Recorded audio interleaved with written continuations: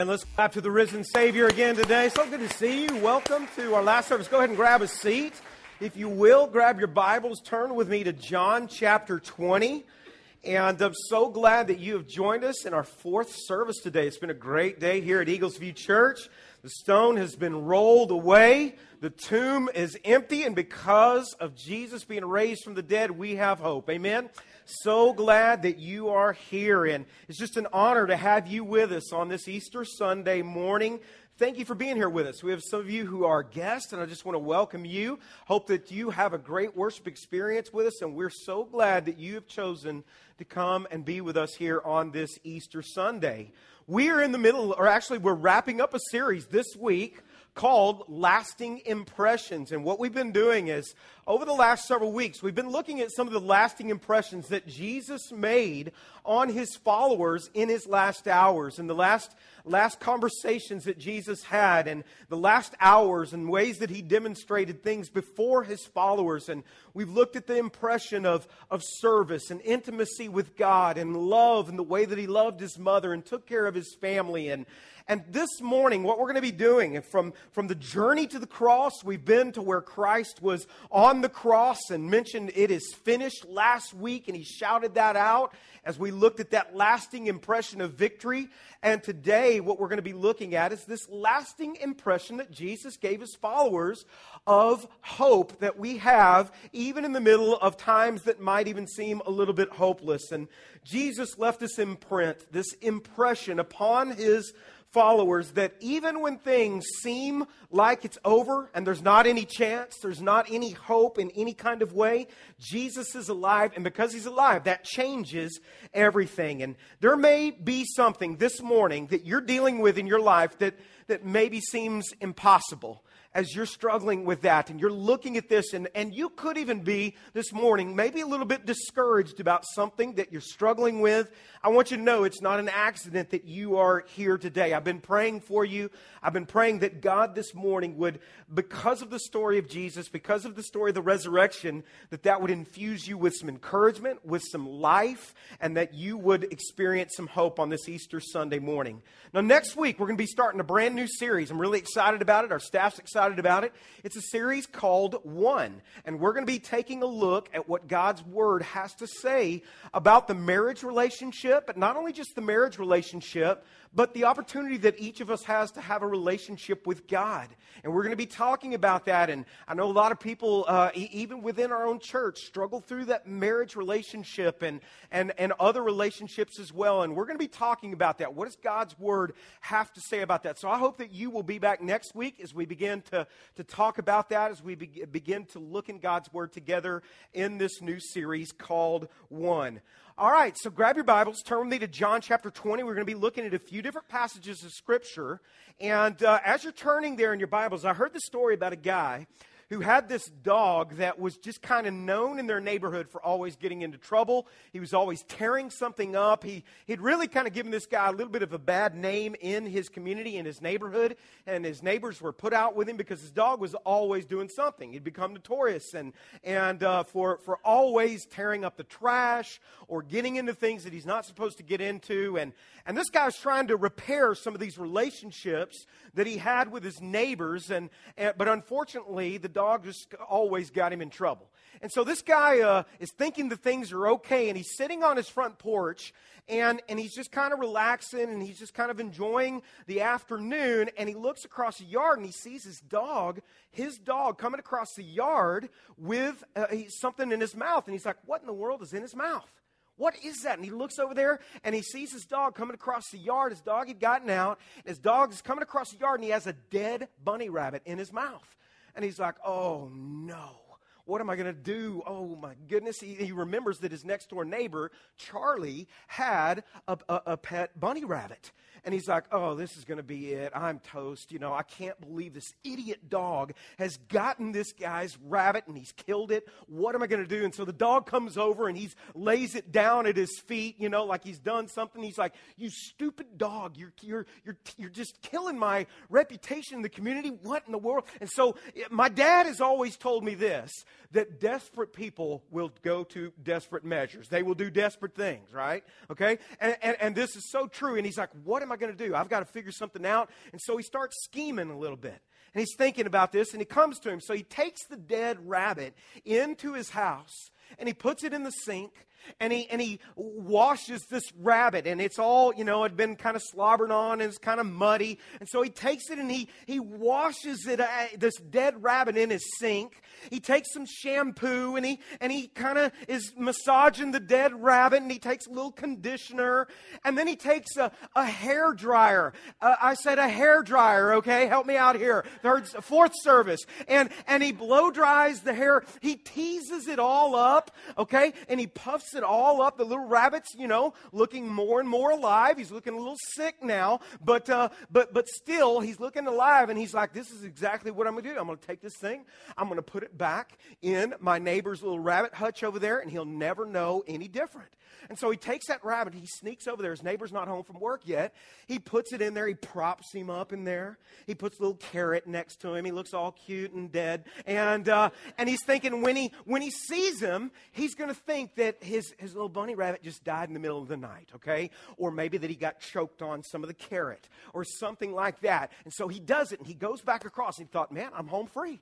My dog's home free. I'm home free. This is going to be just fine. Everything's going to work out. And so he goes back, and he's sitting on his front porch. And he noticed a neighbor drives up. Neighbor shows up, and a few minutes go by, and neighbor finally goes out in the backyard, and he hears this blood-curdling scream. He hears, ah! And he kind of gets curious. He walks over and wonders if he's busted.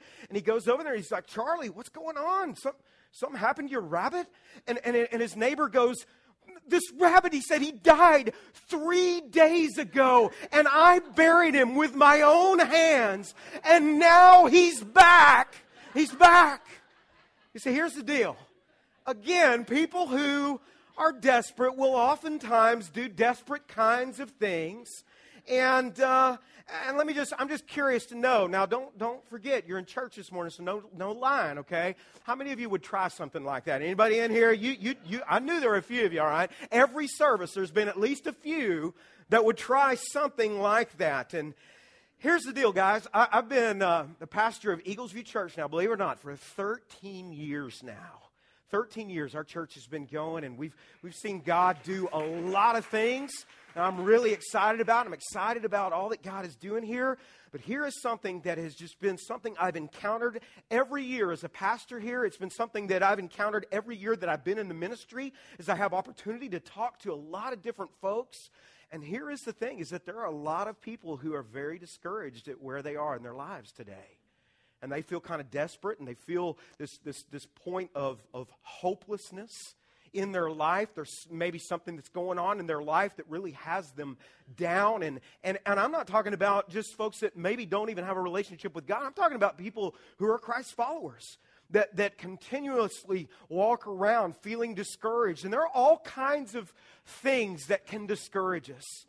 I know that in a group this size, in all of our services that we've had today, there have been some who would say that they were discouraged because of a relationship that maybe is not going well, or it could be a marriage relationship, or it could be a relationship that's fallen apart with a sibling, or with a parent, or whatever.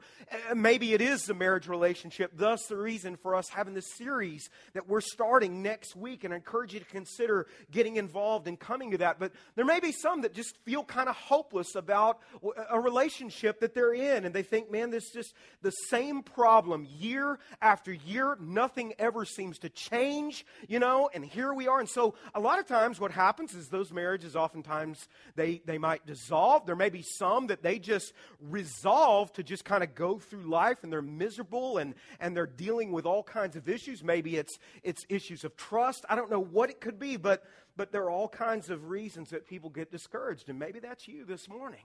Maybe you're a little bit discouraged about something that you've experienced there. I know that based upon what's happened in our economy in the last several years, that there are some of you this morning that you're discouraged about finances. And maybe you've gotten in debt, or maybe you've been in debt, and you're dealing with creditors, and you're trying to figure out how you're going to get through this, and you're feeling hopeless. in a situation that you're experiencing. It may be because you lost a job. I mean, this is indicative of our society, and what we're experiencing now in our culture today is that a lot of people have lost jobs. And they're struggling with that. And for some, maybe their identity was even wrapped up within their job, and they're dealing with that. Listen, that's something that's very common today. As people are struggling with financial problems, they're struggling with job problems, and you may even be thinking, man, I can't believe that this has happened to me and that I'm struggling with a job situation now. Maybe you've been at a place where you had job security for a long time, and recently you've gone through something that's gotten you very discouraged by either loss of job or something that's going on at your job, and you're just kind of feeling hopeless today.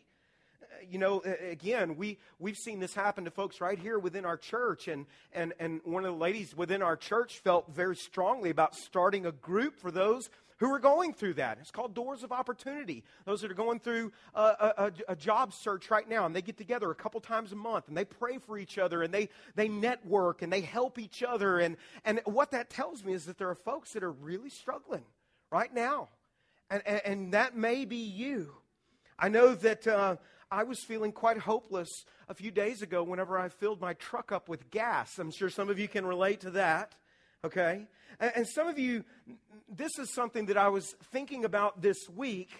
Some of you may feel kind of this sense of discouragement, and it may not be anything that you're personally going through other than you're watching your kids go through something, and that's tough. You know, when we go through something difficult in our lives and we're struggling with it, we almost feel like we have at least a little bit of control in some ways, although we really don't. But when you watch your kids go through something, you feel really a sense of powerlessness. And you feel hopeless, and maybe some of you this morning, you've got kids that are struggling, and you're watching that, and you feel hopeless today about what you're watching them go through. Maybe they're going through a problem at school or a problem with friends, and they're dealing with that, and some of you are struggling with that this morning. That's tough. It's really tough to watch your kids go through something. It could be medical problems that has you feeling discouraged, and you know, it could be that you have been struggling with an addiction, and you're coming back to that over and over, and you feel hopeless and like you can't get past that. Maybe you're watching a family member or a friend go through that, and it's tough. It's tough as you deal with that and you feel like there's no hope for change. There may be some of you that are here today, and this is something that I was thinking about as well, is that you may be surrounded by a great group of people, and you may be surrounded with lots of folks in your life, but there's something that's just not right within your own spirit and within your own heart, and you're kind of struggling, and you feeling a sense of discouragement, and you can't even put your finger on it to figure out what it is, and maybe you're kind of dealing with a little bit of burnout. You know, and you say, how do you know, about that? Well, I'll even share a little bit more here in just a minute, but I experienced that personally last year. And I shared it with our church family that I personally was going through something within my own life where I was trying to figure out what's going on within me. I can't figure out why I'm feeling the way that I'm feeling, and come to find out that I was dealing with some burnout.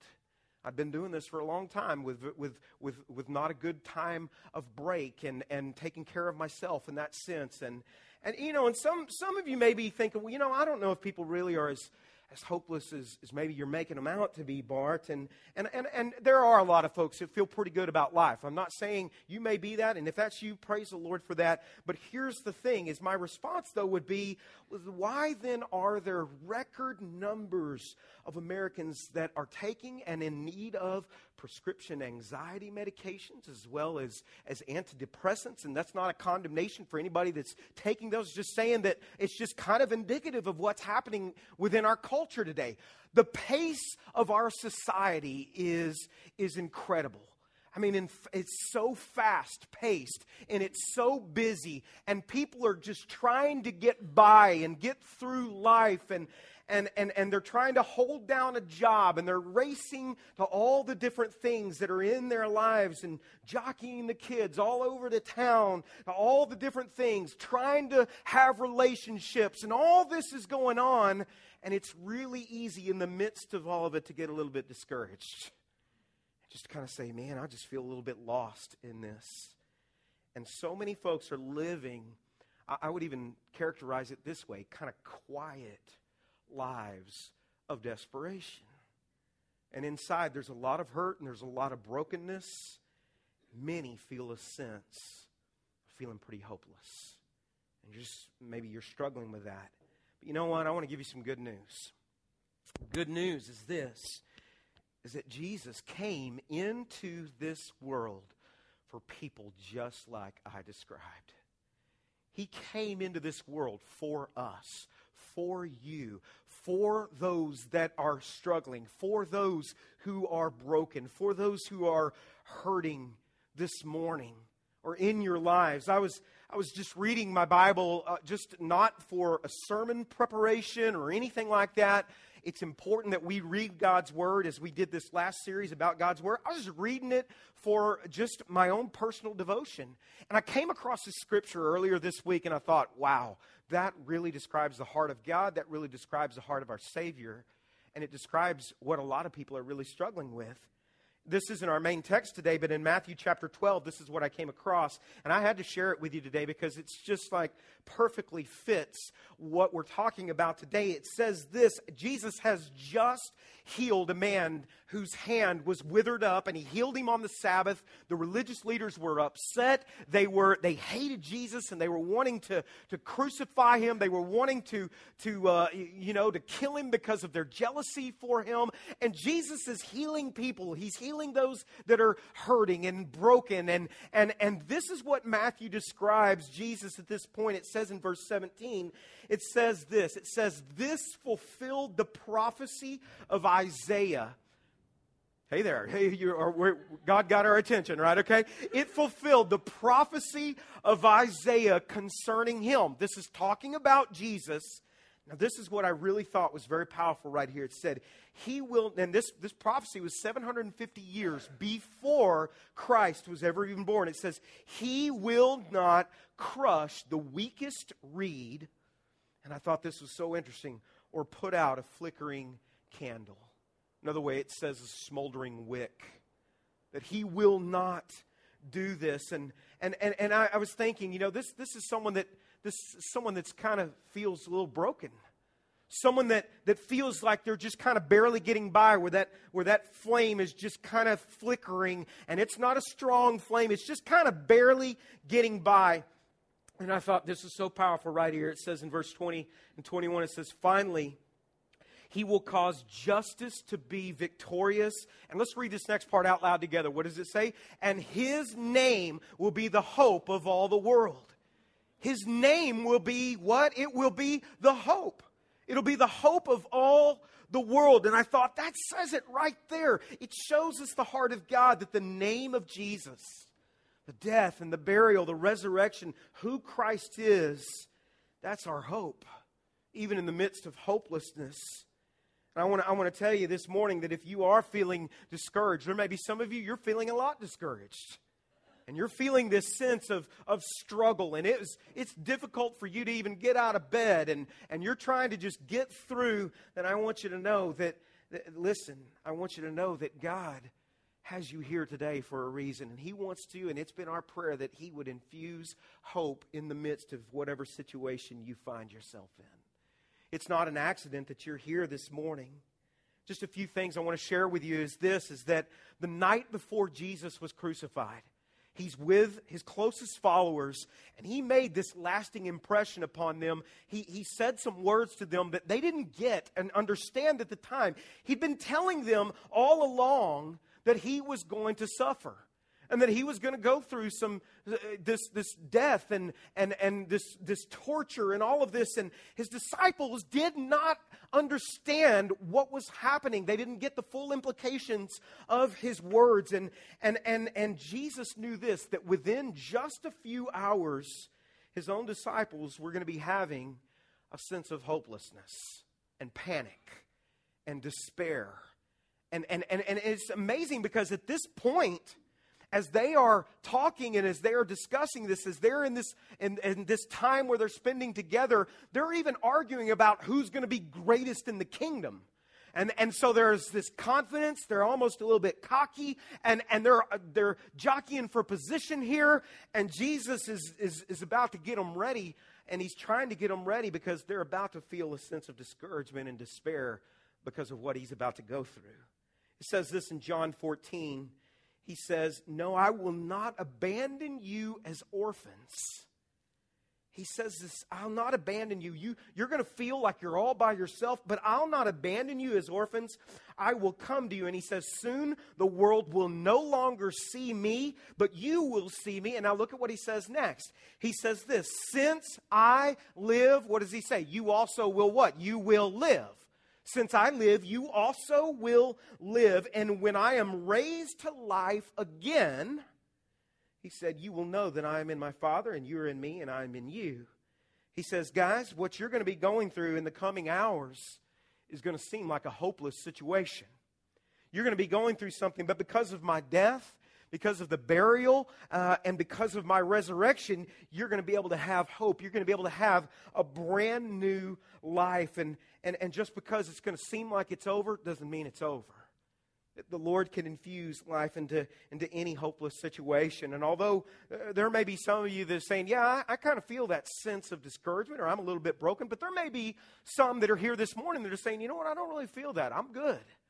I mean, life is good right now. I've got a great home. I've got a great family. We're in good health. And, you know, compared to the rest of the world, honestly, we're all doing pretty well. We're doing okay. But it doesn't mean that there aren't folks that aren't hurting. But there's some that are saying, you know what?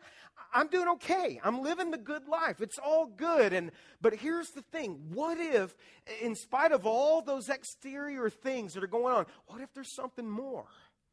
What if there's something more to what it is that you've experienced? I've always been fascinated with this article. I've read it to our church at one time before, but I just wanted to bring this back before you. It's an interview of an article that happened with Brad Pitt in Rolling Stone magazine years ago, and it's just fascinating what he has to say.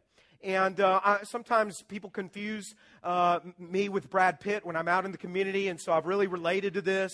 And I'm sorry if you just threw up in your mouth. And sorry about that. But seriously, okay? Here is what he had to say. He's sharing very candidly, very honestly about his thoughts on the American dream. And he's talking about this thing that everyone's chasing after, and it's really it's gut level honest. And I was reading this going, wow, he's really nailing the way that a lot of people feel. And this is what he's experienced and what he's feeling himself. These are the words of one of the biggest celebrities of our generation. And this is what he says. This is literally a quote in this magazine, Rolling Stone. He says, these are his words. Man, I know all these things are supposed to seem important to us. The car, the condo, our version of success. But if that's the case, why is the general feeling out there reflecting more impotence and isolation and desperation and loneliness? If you ask me, I say toss all this, and then he says this, we've got to find something else. Because all I know is that at this point in time, we are heading for a dead end. That sounds pretty hopeless. We're heading for a dead end, a numbing of the soul, a complete atrophy of the spiritual being. And these are his words, and I don't want that. That's from one of the most popular celebrities of our generation, of our time. And he says, I don't want that. So the Rolling Stone guy who's doing the interview with him says this. He says, so if we're heading toward this kind of existential dead end in society, what do you think should happen? And these are his words. These are Brad Pitt's words. He said, hey man, I don't have the answers yet. And then he says, the emphasis now is on success and personal gain. And in the interview it says that he smiles, and this is what he says, I'm sitting in it, and I'm telling you, that's not it. I mean, those are striking words. He says this, I'm the guy who's got everything. Everything I know of. But what I'm telling you is that once you've got everything, then you're left with yourself. And I've said it before, and I'll say it again. It doesn't help you sleep any better, and you don't wake up any better because of it. And that's pretty powerful. It's pretty interesting to hear that. In fact, it reminded me a lot of our study in the book of Ecclesiastes that we did a while back. As Solomon, another guy who was the celebrity of his time, who had everything, tried everything, had more money than he knew what to do with, had women, had all these things that he was trying to find meaning and fulfillment. And what was the whole point of that book of Ecclesiastes? What did Solomon say? It's all meaningless. It's all meaningless. And this is a common thread, a common theme that folks feel, this sense of hopelessness. It's a sense of despair. And I want to give you just a couple of things to take away that we can take away because of the resurrection of Jesus. If you're taking some notes, and we're going to look in John 20 here in a second, I want you to know this, that because of the resurrection in your life, you can have this. You can have a meaning and you can have purpose. You can have meaning and purpose in your life, all right? So go with me back to the room where the disciples had the supper with Jesus. The crucifixion has happened. These guys are despondent, and here they are. They had no idea what they were supposed to be doing right now, and they were holed up in this little upper room together, and they were feeling such despair and hopelessness. They were young men that at one moment they were confident and cocky and feeling like they were on top of the world. The next thing you know, the rug is yanked out from under them and they're going, what do we do? In fact, I would say this. They probably even thought these thoughts right here, and some of you can relate to this. They probably thought, how in the world did we end up here? And a lot of people think that on a regular basis. How in the world did I end up here? This isn't how I planned my life. This isn't what I thought life would look like. You're looking at it now going, this isn't what I saw 10 years ago. And this is where I'm at, and you're discouraged, and you're going, man, how did I end up here? You feel hopeless, but I want you to know because of the resurrection, because of Jesus coming back, that we have meaning, we can have purpose. And so Jesus, he shows up. These guys are scared. They're terrified. They're feeling a sense of that it's pointless. And in fact, if you know anything about the scriptures, you know that Peter, he had a monumental failure, and he denied Christ, and he was the most confident at this point, saying, I'll die with you, and he denies Christ. And even after Jesus comes to them and he feels this, he still thinks, I'm useless. And what does he do? He goes back to fishing. And Jesus comes and he restores him. That's a whole other message. It's a great message on forgiveness and restoration. But here's the thing. He's going to leave this impression, Jesus is, that because he's raised, that things can begin to change. John 20, verse 19, he says this. It says, that Sunday evening, that is the Sunday evening of the resurrection. It says that Sunday evening, the disciples were meeting behind locked doors. Do you know why the doors were locked? It's because they were terrified. They were afraid that what had happened to Jesus was about to happen to them.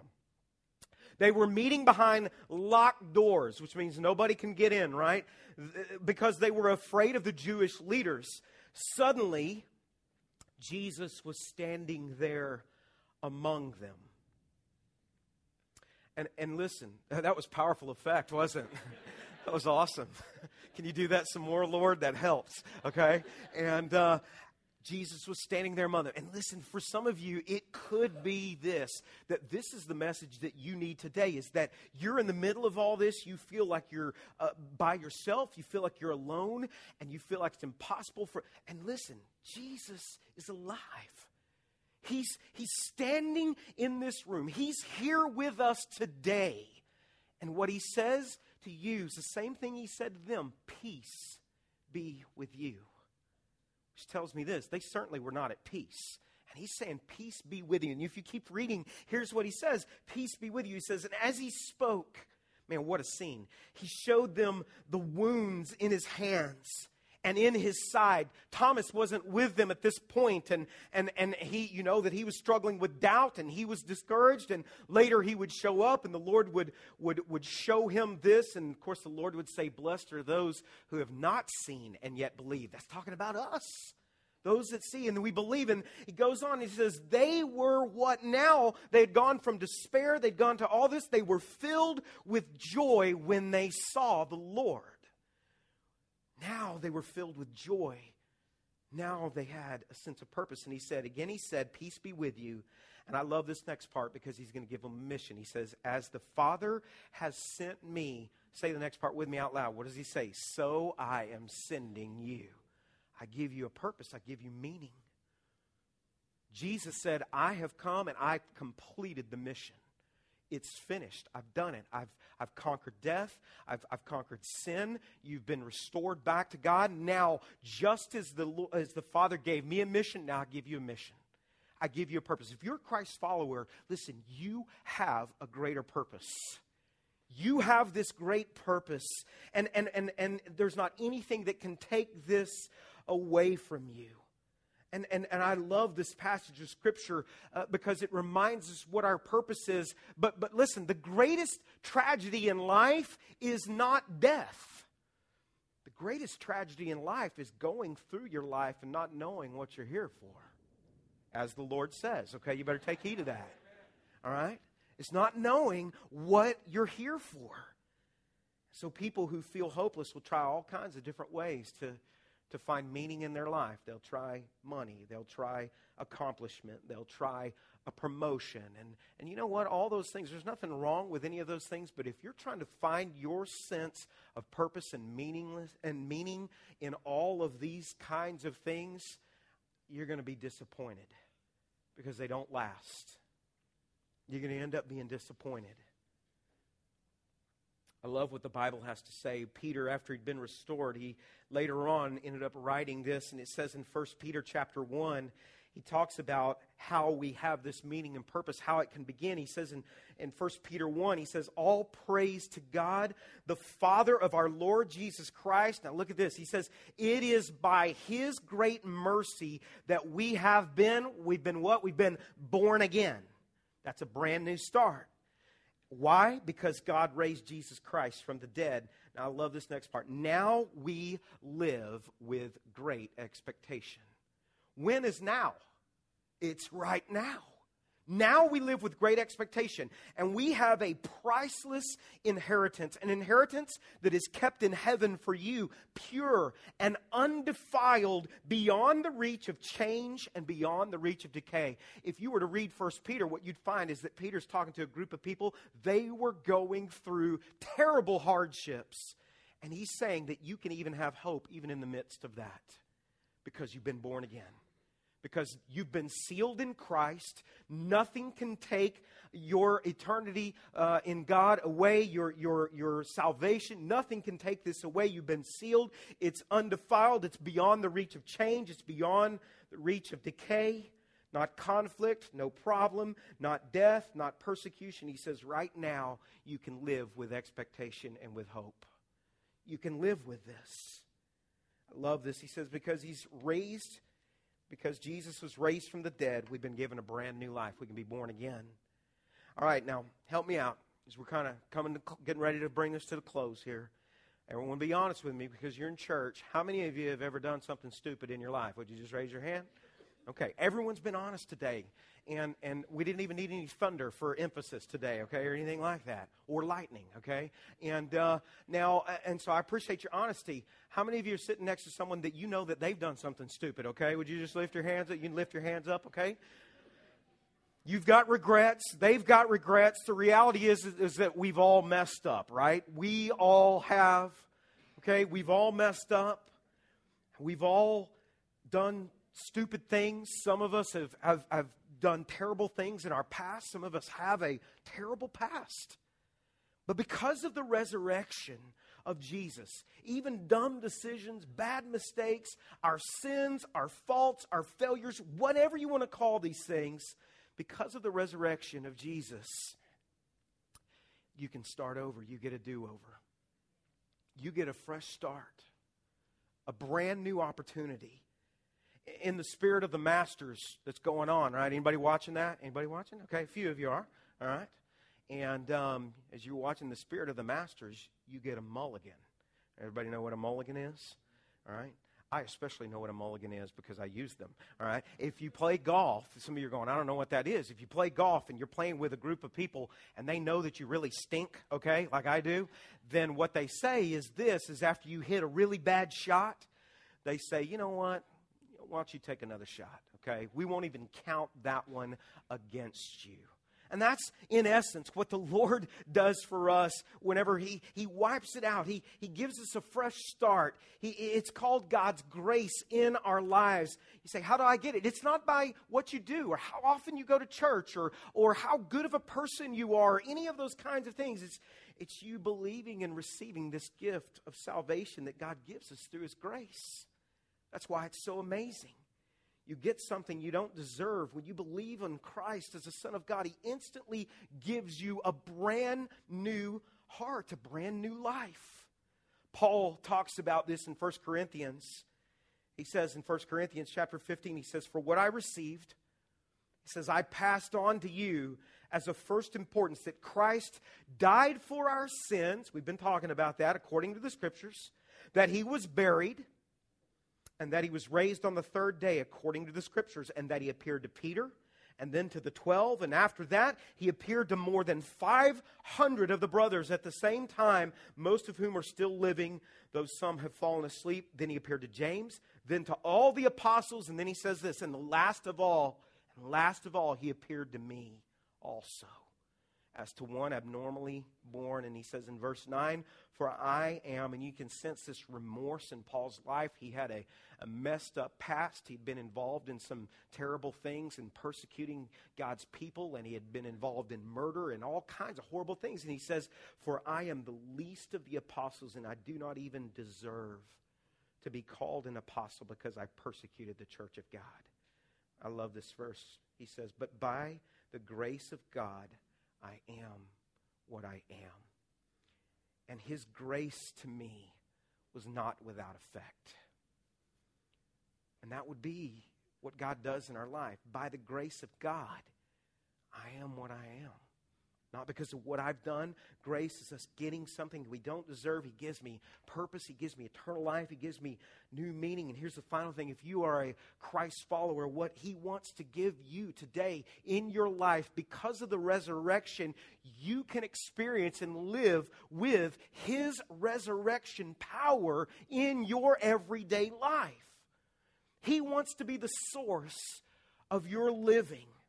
After Jesus' resurrection from the dead, He met up with these disciples and He gave them a big mission and He gave them purpose. And He said, "I want you to go and I want you to tell everybody about what I've done.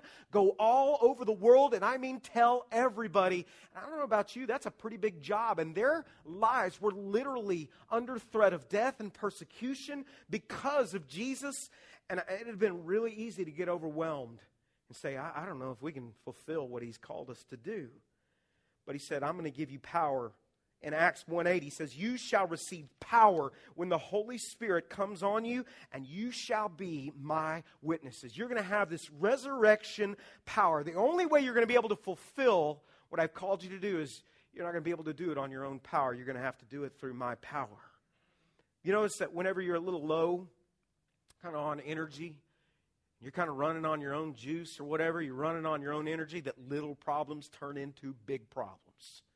And your patience wears thin, and you're short with people around you, and you've got this feeling in your mind that there's this alarm that's kind of going off. Something's wrong. You don't quite know what it is, and I'll tell you what it is, because I've experienced it personally, is that you're running on your own power.